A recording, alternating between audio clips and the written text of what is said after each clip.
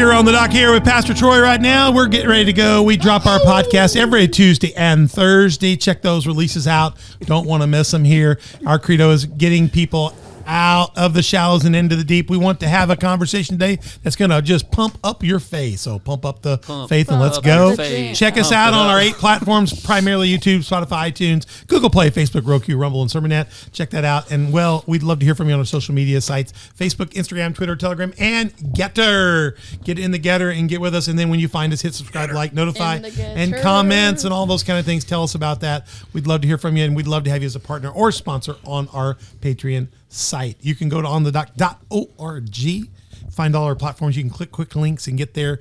And you can also email us at info@onthedock.org. You can find out more about our program there as well. We'd love to have you. We're doing well today. I've got myself in the studio, of course, because I'm talking to you. And gosh, I got to be here. Mother Beth abandoned us, and so I'm down to Ben as my lovely and well, you're not lovely at all. Yeah. You're not lovely. Just dropped. I'm used to Mother Beth being here, my lovely and handsome, my handsome worship leader, co-host Ben Ottolini. Ben, I prefer to be called lovely. Lovely.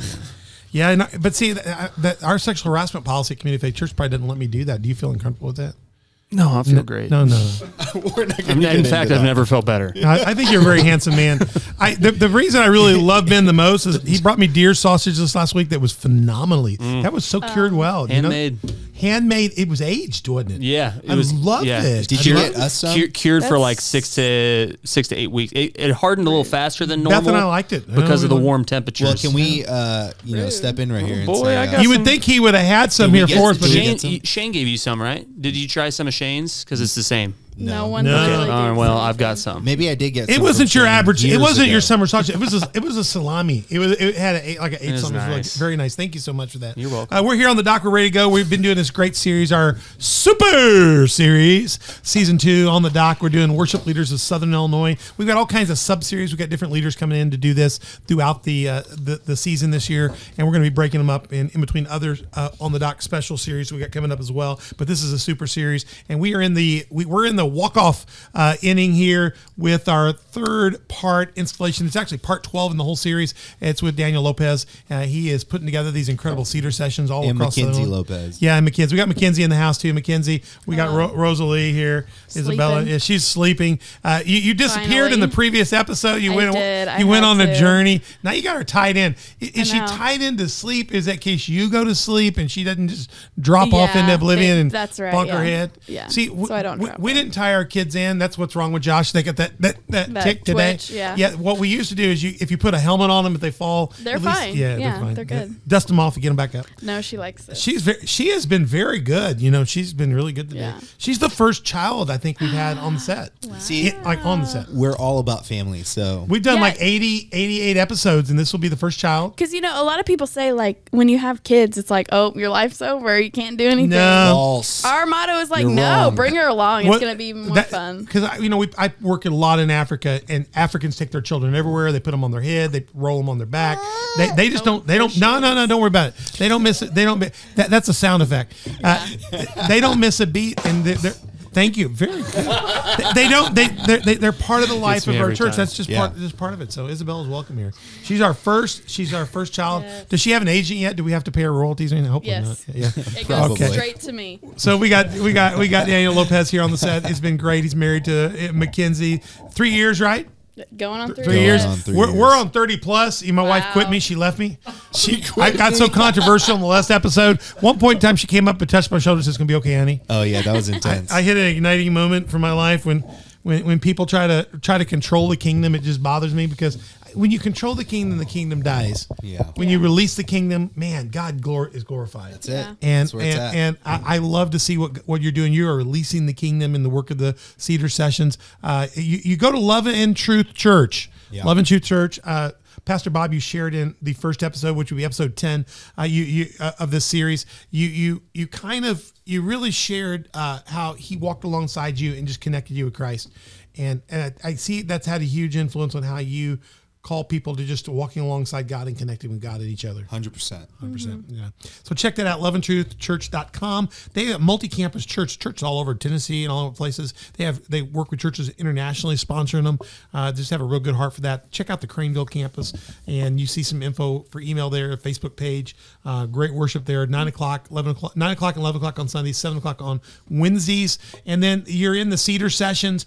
We've been showing you the Cedar sessions in the last 2 episodes. You can go back and watch a couple of those experiential moments. It's an incredible uniting. Those red Nike shoes. I love that. You look hit. Your kicks are on point. Those kicks. Yeah.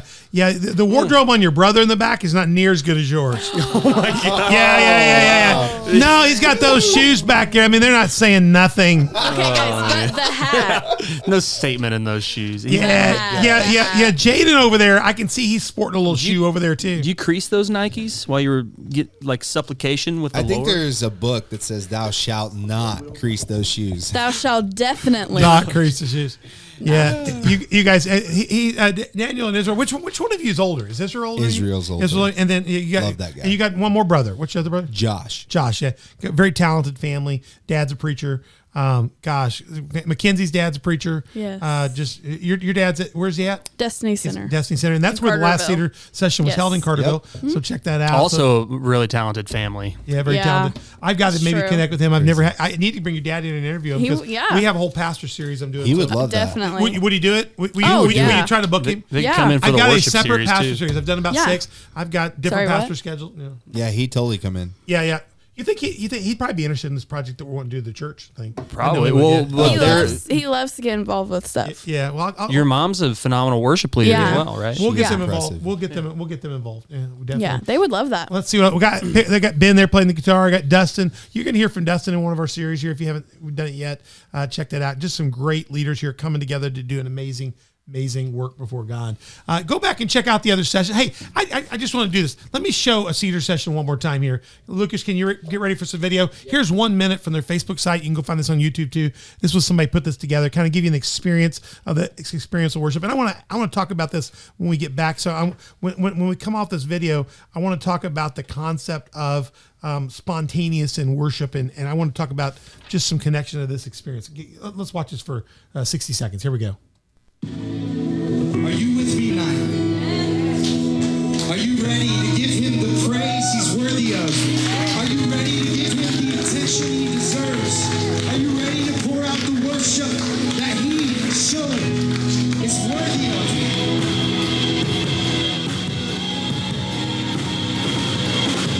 No situation, no circumstance. Nothing could ever keep us from you, and nothing could ever keep you from us.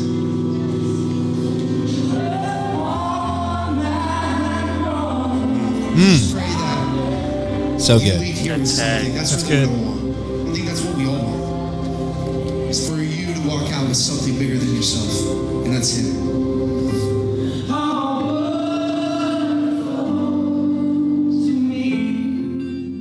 You've got other Cedar sessions in the plan, so people can check that out. Definitely. Please just check that be out. watching our socials. So and go to YouTube. You can watch the whole thing on YouTube right now and go watch it and experience it. Yeah, check it out. Exactly. And make sure you hit subscribe and hit like on them. Yes. And then make sure you tell them that you found it on the doc because we'll keep you up with it. Yeah. All right. Praise God. Listen, on the Cedar sessions, I want to go a little deeper into that for a minute. It was just kind of clean up some stuff in the first episode. The whole concept of these. How planned are you in this? I know you've got multiple worship leaders, so you've got each of these gifted leaders they've got songs they bring to the table, things that they're working on developing. Right. How do you put together the worship for that night? How do you organize that and bring each person's gifts in and give them space to have ownership and participation? So Ben and I actually have been kind of leading this part. We've been doing it together for sure. We talk through songs and we talk through ideas. And we probably have like a thought God's put on both our hearts that we try to go after. But really the goals we've been saying, even in the last one, we just try to make space. Yeah. 'Cause something could happen in the moment and we're all on board with it. And I think doing it together probably helps. But I don't know. You could probably speak to that too. Do you come in? When you come in? Do you have? We're gonna do a set of 12 songs or 8 songs, or do you kind of know what you've got? And then are you limited to that package? Do you have some flexibility, spontaneity in there? I mean, there's an outline. I mean, there's songs that we pick Right. to have prepared. You're ready to go. But there's flexibility throughout that. I mean, there's like we we don't talking have about to do creating all space. of them, right? But we have them. Yeah, Ready to go. Yeah. And Yeah. I think excellence kind of ties into that, because I keep telling Ben, like, we need to be intentional. There's a lot of things we're learning as we grow and as we we're developing. Yeah, it's going to be constant too, that change. But hands down, we want to be intentional when we pick our songs, when we pick the moments we're going to speak. I think I'm going to do that for the next one, is like, we're going to talk and say, hey, for this song, let's make room, and I'll come in right here, or, here's a good time to make room for whoever. an exhortation. Yeah, but at the same time, it's also like in the moment, it's like just follow wherever like the Holy Spirit's leading you. You 100%. know, like even though we are being intentional with planning out, like we're gonna say this or we're gonna do this in this moment, it's just like just follow. Like we don't have to do.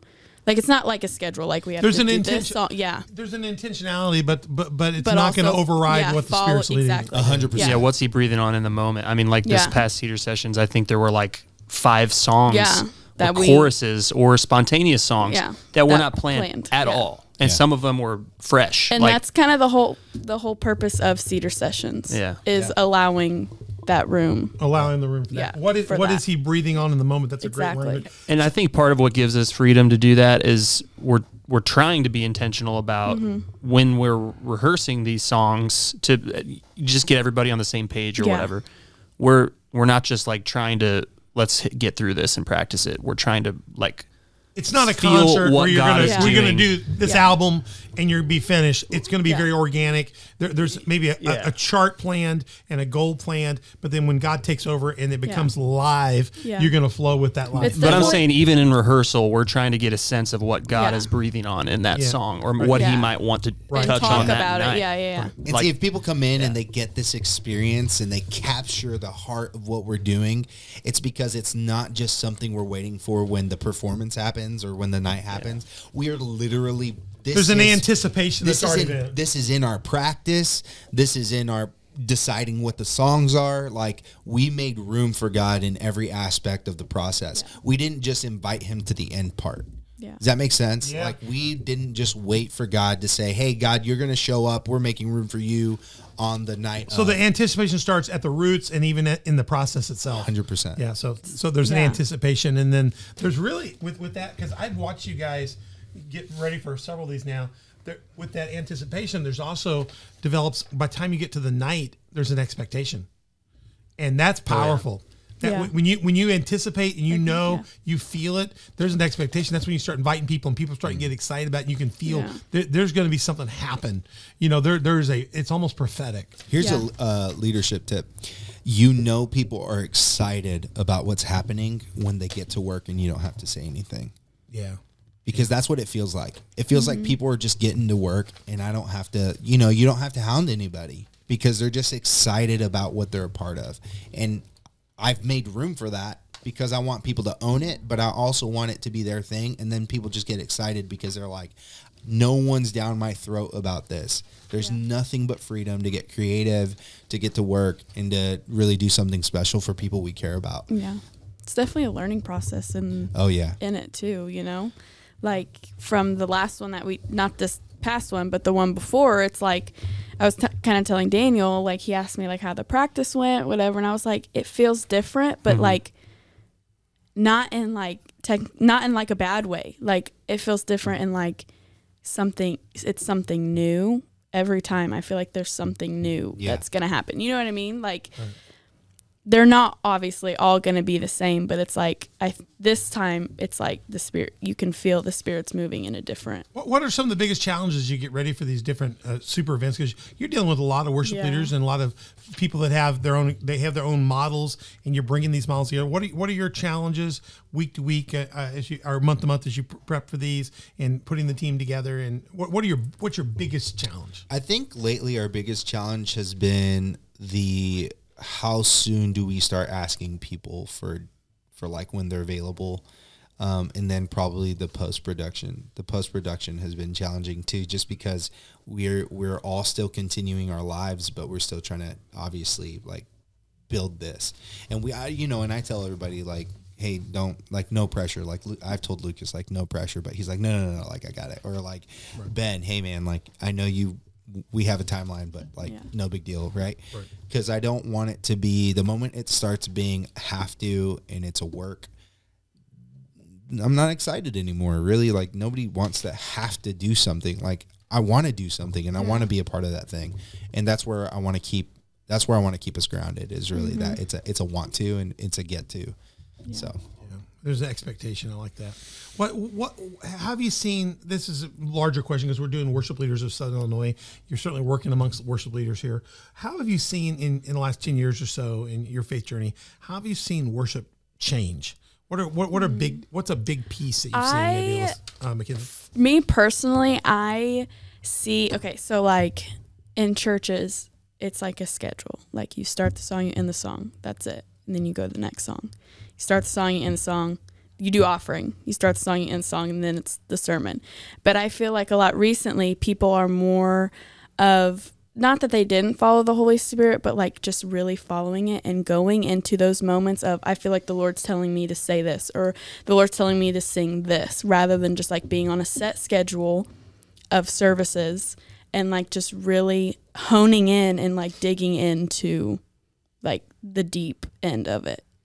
And it's just like, it's more of like, I'm going to let him control what's going on rather than me control what's going on. Yeah, it's really getting away from the program format and really just diving into, hey, let's really lean into the moment and let's lean into the experience and the encounter. And so we're getting away from this very systematic format of church and maybe almost bringing the house style. I mean, you see it with Maverick City and you see it with Upper Room, that this dynamic of the house church model within the church. And so it's like, it's really getting back to the core. I would almost say that the church is moving back to, hey, family first. Like, let's not do this community organization thing. Like, let's just do life together. Let's do family. Let's really strip back the layers of what we're doing and just get back to the heart of it. That's really good. Yeah, I see that more too.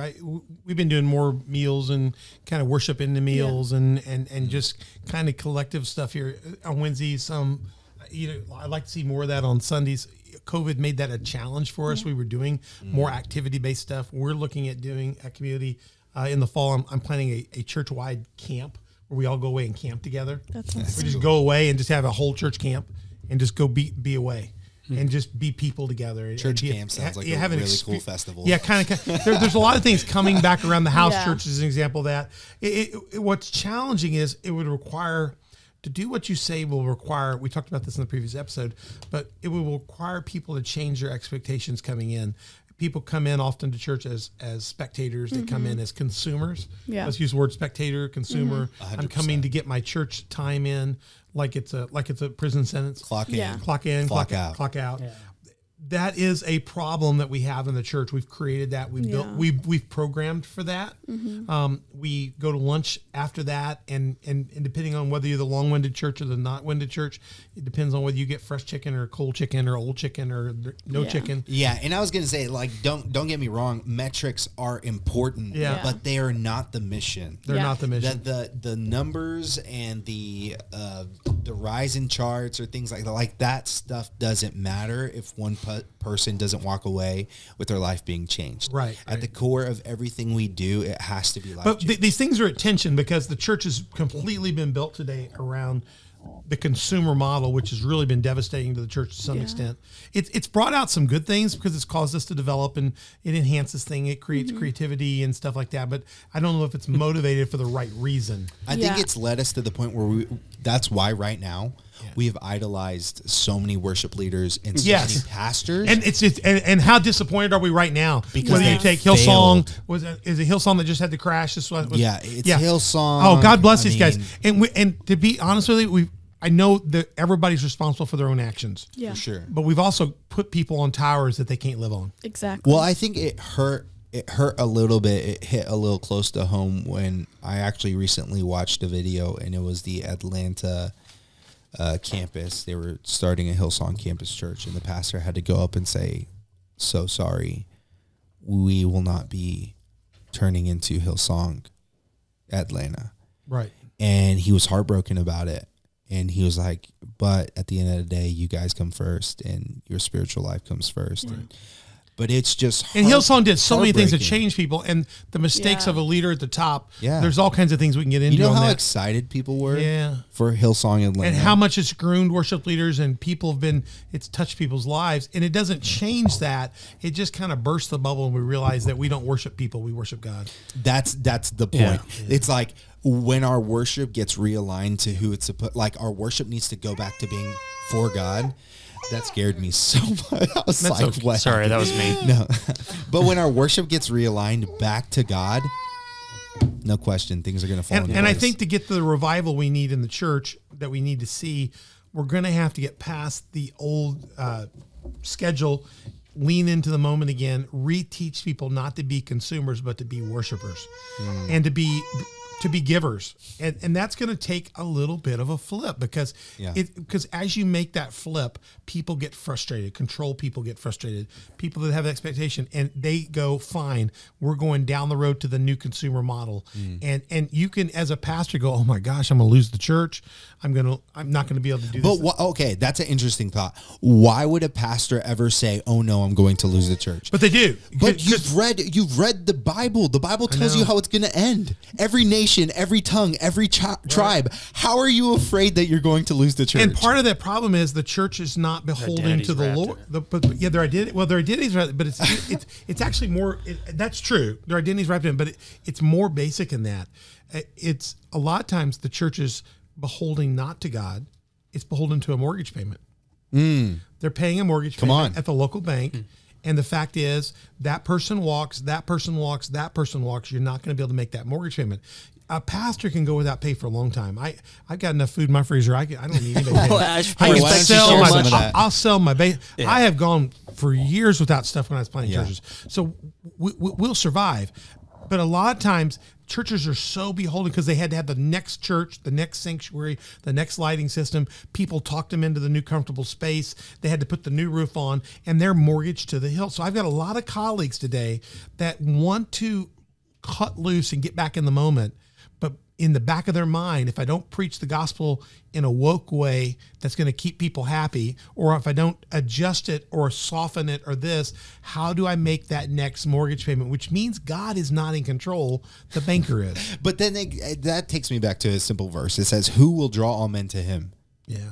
Who's the guy that does that? I know. It's not us. But I've watched pastors that can't take vacations. They got to come back from their vacation because tithes are down, and they got to get back. And their deacons call them and say, like, tithes are down. You got to get back. Can't take them on vacation because people don't give if you're not here, and we won't be able to make the payment next month. And I've got all this staff on me. There's a side where the show has gotten so big, and the tent has gotten so much to be the show on earth that we forgot that at the center that is one that owns everything. You know what's cool? When I hear you say that, this is what comes to mind. When our worship is based on our worship is to our organization or to our leaders or to our system that we have at our church, fear is very prevalent. Absolutely. No, absolutely. And when worship is directed to God, faith is very evident. And there's a rub when you go to make the shift. When you shift to a Cedar session,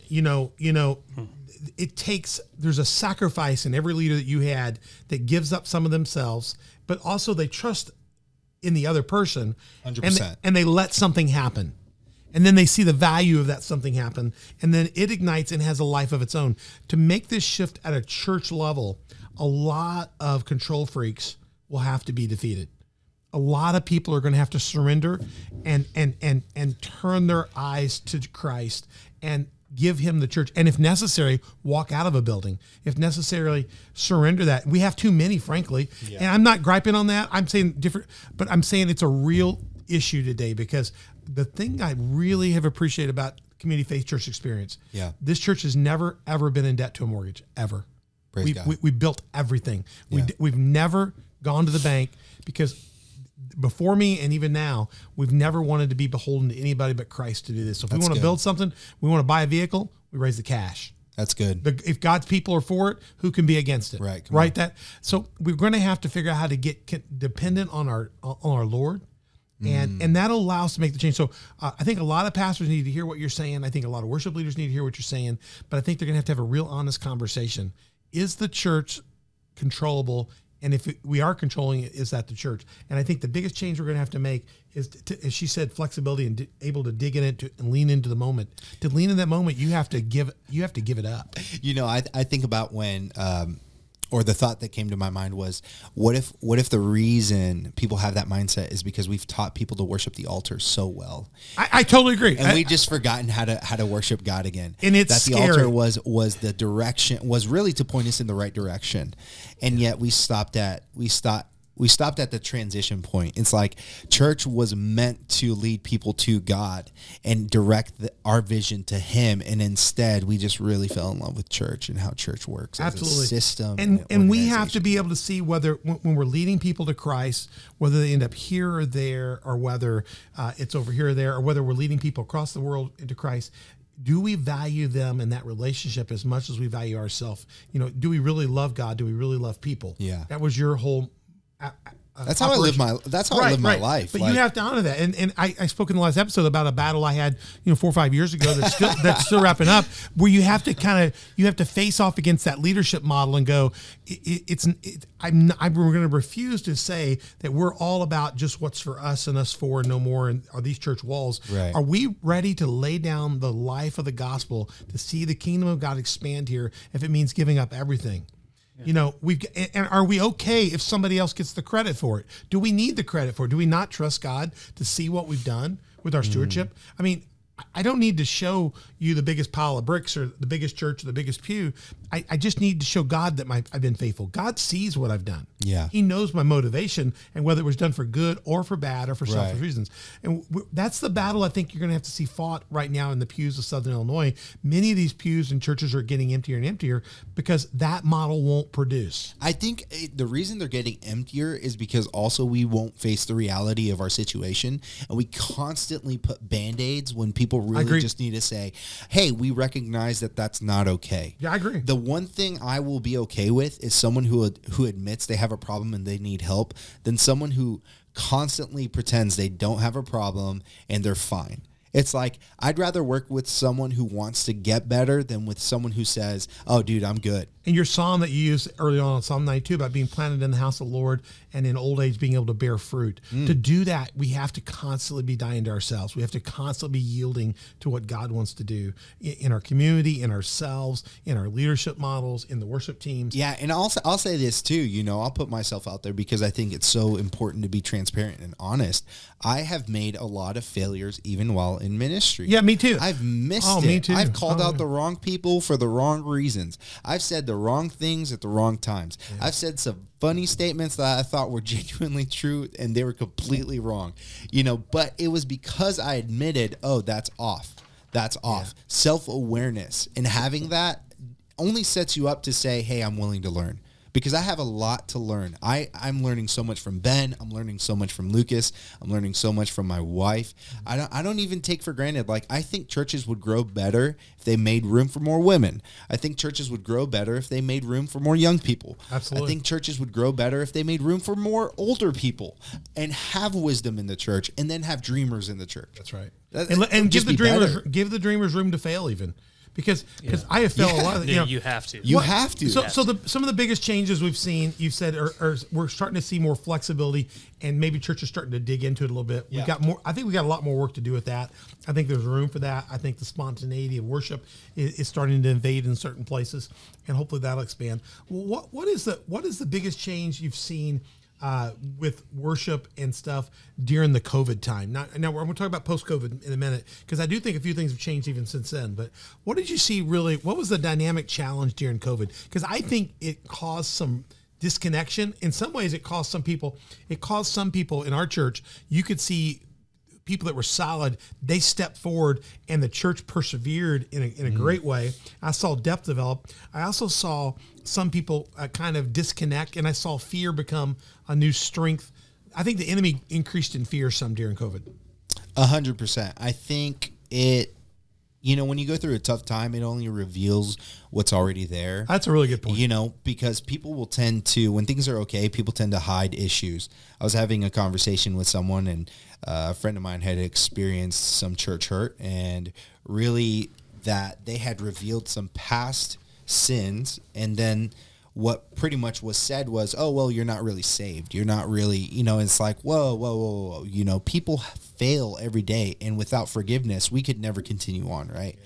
And so COVID released so much clarity about the really the real status of our church. It did. I think it revealed our vulnerabilities, because churches that were anti-technology, say maybe they were really stuck in the old days. Yeah. They were very fearful of outside influence. How many churches went live stream?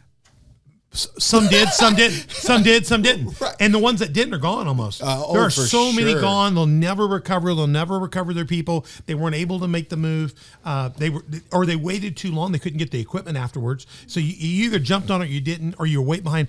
The number of churches that disconnected from their own people because out of fear, they shut down to the point that they couldn't even service their own people in the moment of fear. What would they do if it was really a persecution? What if this looked like the real end times? That's what I was about to say. You know what made churches realize that they were so focused on moving forward, they had no depth. And you know what? When you don't have depth, it means you're not rooted. And when you're not rooted, you get blown away by storms. I think it only revealed the truth. And here's the deal.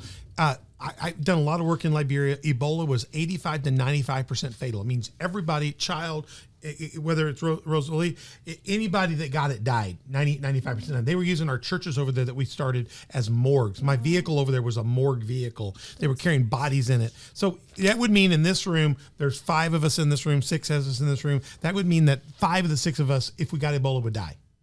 Okay? COVID was, if 5 of us in this room got the COVID, none of us would die, because it was like 1%, 2%. Yeah. People I know and I love died. In our church, we lost people. But in our church, we lost 2 people. Right. A couple hundred people, that's the 1%.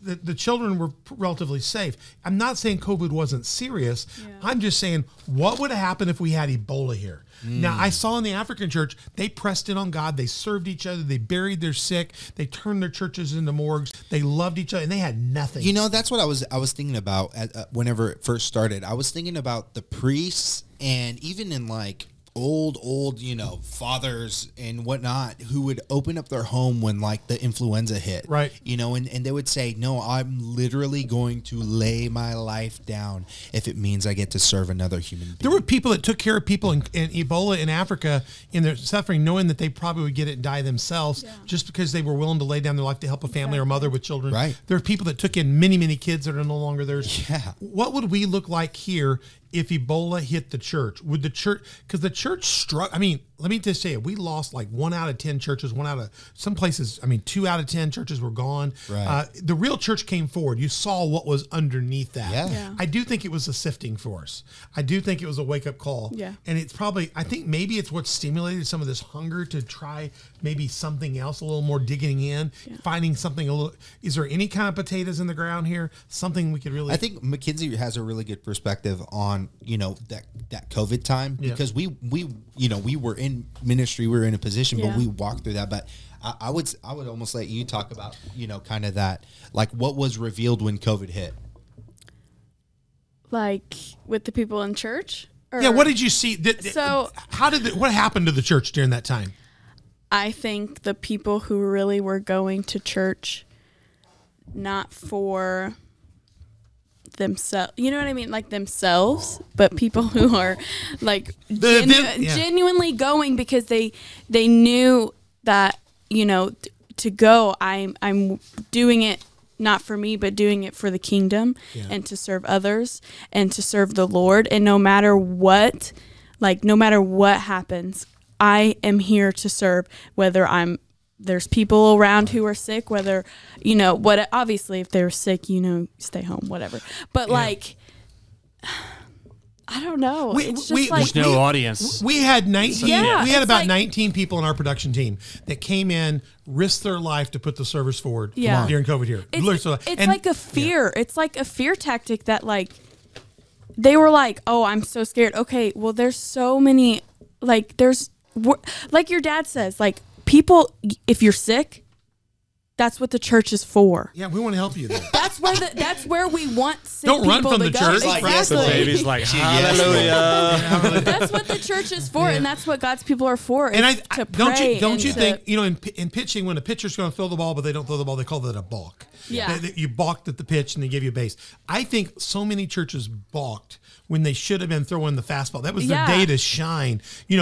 We were calling, we couldn't There meet. were so many people who weren't rising up to the challenge because they were never called. They were scared of technology. They were scared to do this. They were No, scared of I'm saying that the reason people said no when it was a hard time was because they weren't called when times weren't. That's tough. right. Right. We were only calling people because we needed you. Right. When in reality, we never called on people because we believed they had value to add to what we were doing. Yeah. We only called on people because we needed help. Right. And then it proved that the church only uses people to a means to move forward. Not Right. People are the end. Right. People are. But the I goal. also saw here we had people stepped up. They came in and led. They risked everything. And the group that we served week in and week out. We got to be close. It was almost when we opened the church back up, we almost felt invaded by people that were lesser. You had to crucify a bit because you had been through a crusade with people here that had offered their lives. Yeah. And then there was one point in time where Ben, I, and Lucas, we all had COVID. We flipped it and we did the services ourselves. And we asked all of our loved ones, stay home, but we got to have the three of us. Yeah. And we had a COVID only service. Yeah. And and the church went forward for a couple of weeks. Come on. I think that like with COVID, you really learned who is there. And what Like, motivated them? Exactly. Out of like the people who would serve, right? Are they serving because they think that they Would they lay down? are good No and they're greater good love. singers and they're good at this and They they're wanna good at be that? seen. Or are they really there to serve the And kingdom? could they worship without people? Yeah, we did Exactly. some folks. We had a out. dark room, and there's nobody to worship to. So you're either you really see people's true colors You when did- it You know comes what's to funny? stuff like that. Worship reveals who you really are. Exactly. Oh, that's a It really really good one. does. Yeah. Because when you worship, when you show up to worship the system, the organization, it reveals who you are. So most people who really are there to worship God, they are, like scriptures say, undignified, unrestrained, Right. because they are in love with their creator. But it was a huge chance. It was a huge chance. When we came, we met, we did great worship. But then we had, I know you guys did this as well. We were calling every family every week to see what we needed to do. Every family that had COVID, we Yeah. were taking food and meals and That's resources. love. Yeah. I That's bought love. I bought more NyQuil for people and more drugs No, for people. but you see- we delivered a bag of about $30 of medicine to everybody that got Thank God COVID. for NyQuil. I would go back to what you said earlier. The only reason people were calling people was to make sure they kept getting that income, kept Golly. making sure we held on to people because we had that mortgage, like you mentioned, but not because they loved people. See, I think those churches, the it's- churches that did that are gonna, they didn't come out, or they're devastated. And I think the churches that did it for right motivation. You're seeing fruit today. I think fruit comes when you genuinely put the right things in the right place. So I think we could all agree COVID in some way was at least a sifting a little bit of the church. It was so Definitely. It revealing. certainly It was a revealed sifter. everything. It revealed a lot. Let me get with this, and we're about done here. But what would you say post COVID? I got one more question of that. What would you say post COVID coming out of this on the other side? I'm starting to see, people kind of open back up a bit. They were a little shy for a while. Yeah. We saw Sunday. I've seen the last 2 Sundays. I've seen people light back up in worship. They're beginning to respond back beyond the people that were with us the whole time. For a while, the text people online were were louder than our people here. Yeah. Our Wednesday night, I get better questions from our at home people than I do our people in the room. Right. Because it's almost like they got disengaged. They're trying to figure out how to. But I've seen the last couple of weeks, and could be Cedar sessions lighting people up. I've seen a re-engagement, a hunger, a digging in again, Yeah. maybe Yeah. taking a risk. Yeah, I think it's because it's like they are coming to realize like, oh my gosh, I missed out on. Or I would almost say people were saying, "Why was I ever Why, afraid?" yeah, like Why was I afraid? they're Why was so I afraid? tired of all the Yeah. craziness. They're The, like the this is- nonsense that happened. And Yeah. worship reveals who you are. Exactly. And I think people have seen their fear, and now maybe they'll be conquered. I think we as preachers and worship leaders need to do a better job of getting people ready for the next event, because if we think COVID was an event, it wasn't even close to what we read about. No, not at all. Yeah. And that's the craziest thing is that many people were scared of this. Okay, well, what do we do? When the Lord comes back, what do we do when it's crucifixion? What do we think about our Syrian brother and sisters that are getting crucified today to stand for the gospel? Our Iranian brother underground church people that are risking their lives for the gospel. Our Chinese brothers and sisters. We are so. We're coddled. We are coddled. Oh, I thought you were going to say we're so soft. I was. We are soft. Yes, we are. We're so soft. We're coddled and we're weak. Are. I was ready for that. Too. But I do think the God's let us be revealed a little bit here, and hopefully we can upgrade a little bit and be ready for the next one a little bit better. I do think that's a real key. Let me ask you this last one really big. What do you see the next? Just do a little bit of prophetic work. What do you see the next big move, the next big challenges as we move forward in worship and redefining maybe what the church will look like in this next 10 years, 5 years? What would you like to see? What do you see on the horizon? It's family. Yeah. It's family. If it's not family, it's not going to grow. Because when you put things back in the right order, God intended for the family to reproduce here on earth. Like, you want to reproduce what you're doing in your culture or your creative community. Okay, well, make it about family. Yeah. Family, both at the family level, nuclear family at the church family level. Yeah. Just the connected family people. In general. I'm almost to the point where it's like we need to stop treating people like we're just waiting for them to move out. And really just say, hey, no matter where you are, no matter how far you go, we're always going to have a connection. We're always going to be connected. Yeah. I think that's just powerful. If worship doesn't begin with family, it's not going to happen at church. No, I agree. If it doesn't start in your home, don't expect it to happen in your church. We're going to need to dig in.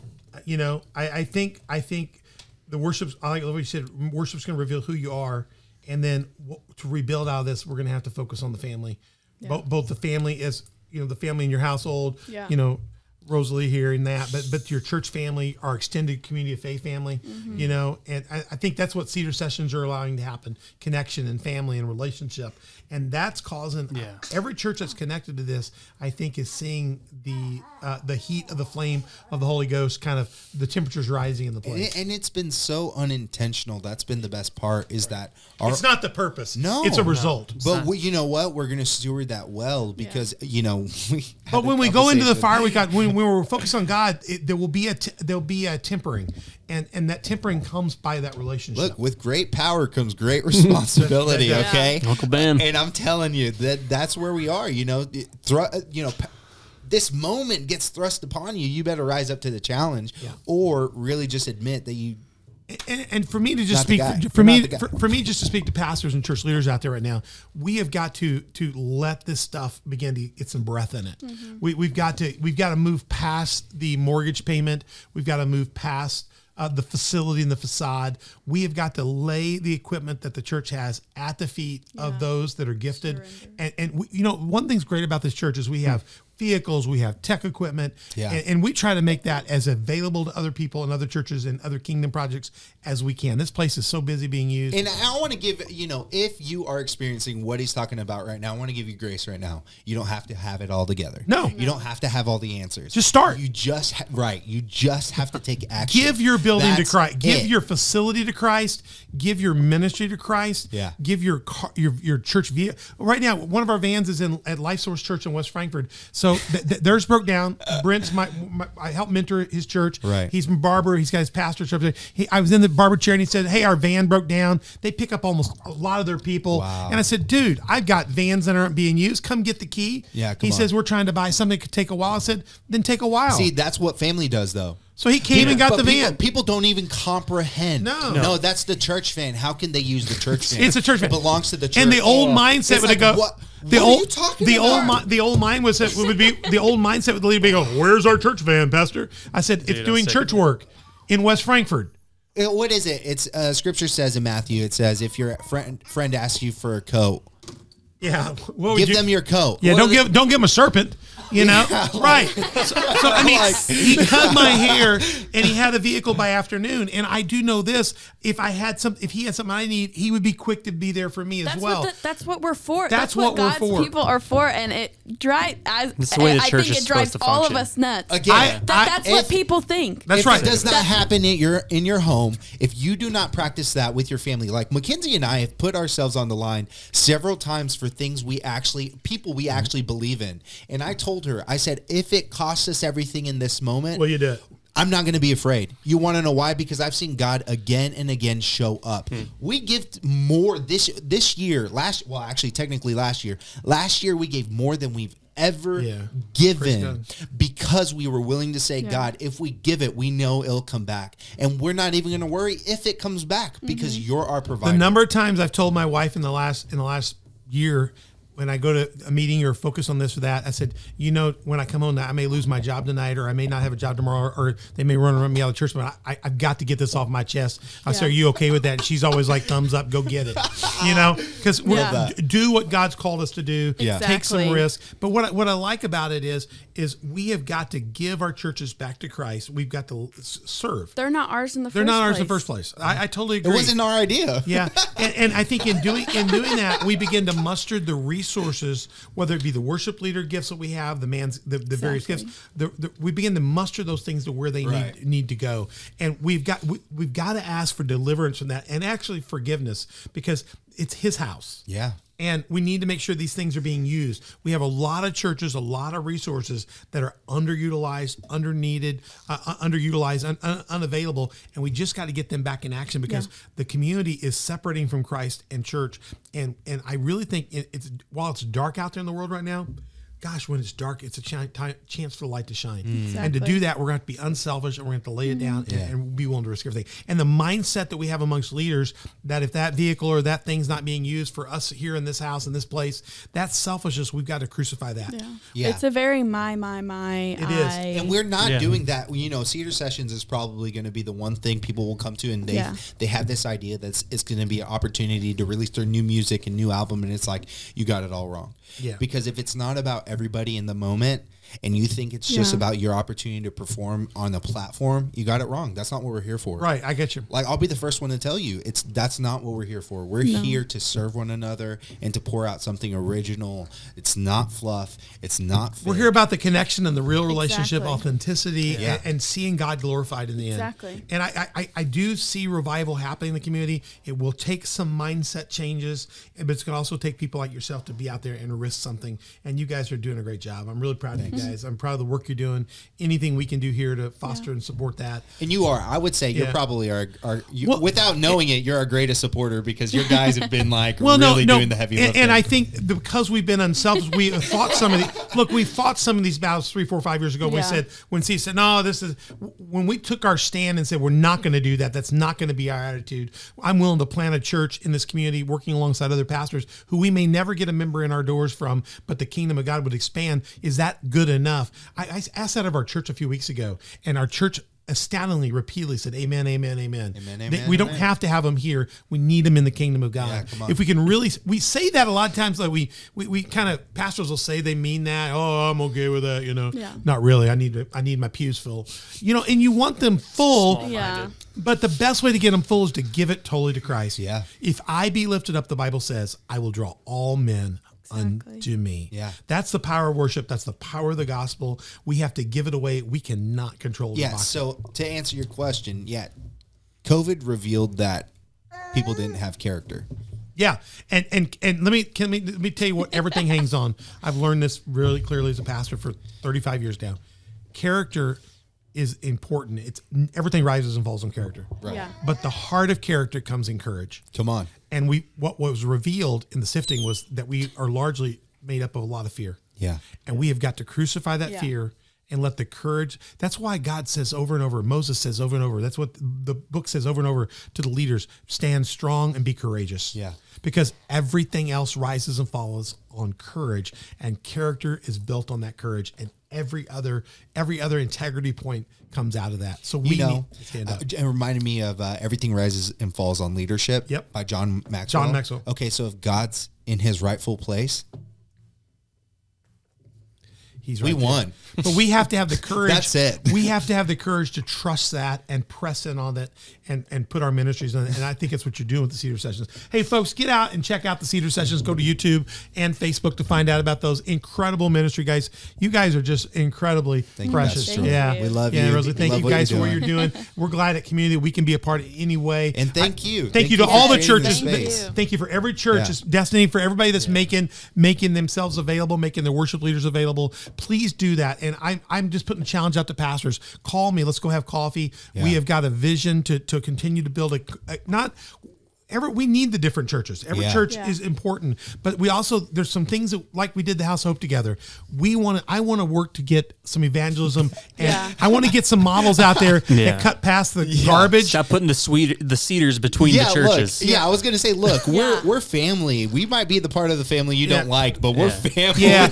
So we're going to get out there and figure a way to re-engage some of the community. We're going to stand against the spirit of fear, but of power, love, and a sound mind. We're going to speak for courage to rise. Yeah. We want courage to rise up. And I think the Cedar Sessions are building the threshold of courage, and they're giving people an opportunity to get out and test themselves. And I think the work you're doing is at just the beginning point, and I can't wait to see what God's going to do it. There's some cool projects in the works. Yeah, let's just put it that way. I have no doubt. So go check them out. Cedar Sessions. We thank you for joining us for this On The Dock. Go to onthedock.org and check us out. All of our platforms, info at onthedock.org for email. You can check us out on our 8 different platforms, 3 featuring on YouTube, Spotify, and iTunes. Go check out the other ones as well. And you can go to Facebook, social media as well. Facebook, Instagram, Twitter, Telegram, and Getter. Hey, check us out on Getter. We're trying to get more people there. Hit subscribe, like, notify, and hit comments, and also do the same on their YouTube sites at Cedar Sessions as well. And become a partner with us or a sponsor at Patreon site. Go check us out there at On The Dock. And if you don't have a church home, yes, we can go. You can go to Love and Truth. Love and Truth, 9 o'clock and 11 o'clock in Craneville. And come to Community of Faith. They're incredible. Thank you. Our graphics up now. Their worship leaders, all right. Oh yeah, Ben's a great job. Also, Israel Lopez, worship leader, Love and Truth Church. There is up on the screen. Either one, go to both. Come to each every week. We don't care. We just want you in the kingdom of God. We want you up at bat and doing stuff for the Lord. Pretty much. Thank you. You want to know how I want to end this episode? Yeah, go ahead, brother. I want to say, Pastor Troy, thank you for creating a space for people to have the conversations, for people to have the talks that they need to have, and for actually giving more encouragement than you realize. You gave us a lot of encouragement through these, and so we just want to honor you and thank you. Well, thank you so much. I appreciate that you guys are doing so much for the kingdom. And worship leaders, if you're out there, press in on this series. I think it's like a workshopping process, and feel free to reach out to Daniel, reach out to Ben, come have coffee with these guys. We have a great coffee shop, Crown Brew. Hey, they didn't pay us anything for this episode, but y'all can get together and have a cup of coffee there.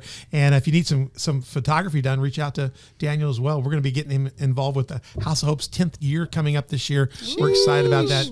We got a lot of talent in this space. We're going to use it. Thank you for joining On The Dock as we wrap up this episode, as we've been doing. Lucas has prepared a Cedar session so you can experience the power of the Cedar session. Go check it out when their next one's coming. But in the meantime, enjoy this as we sign out from On The Dock. Lord bless you. Have a great day. Goodbye.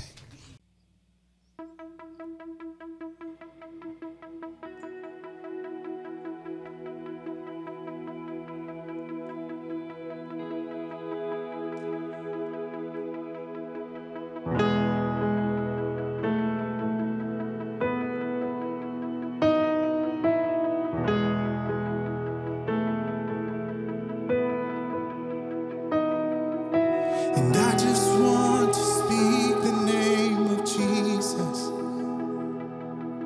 over every heart and every mind.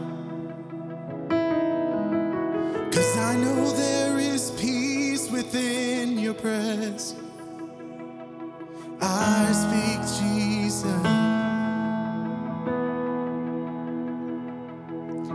I just want to speak the name of Jesus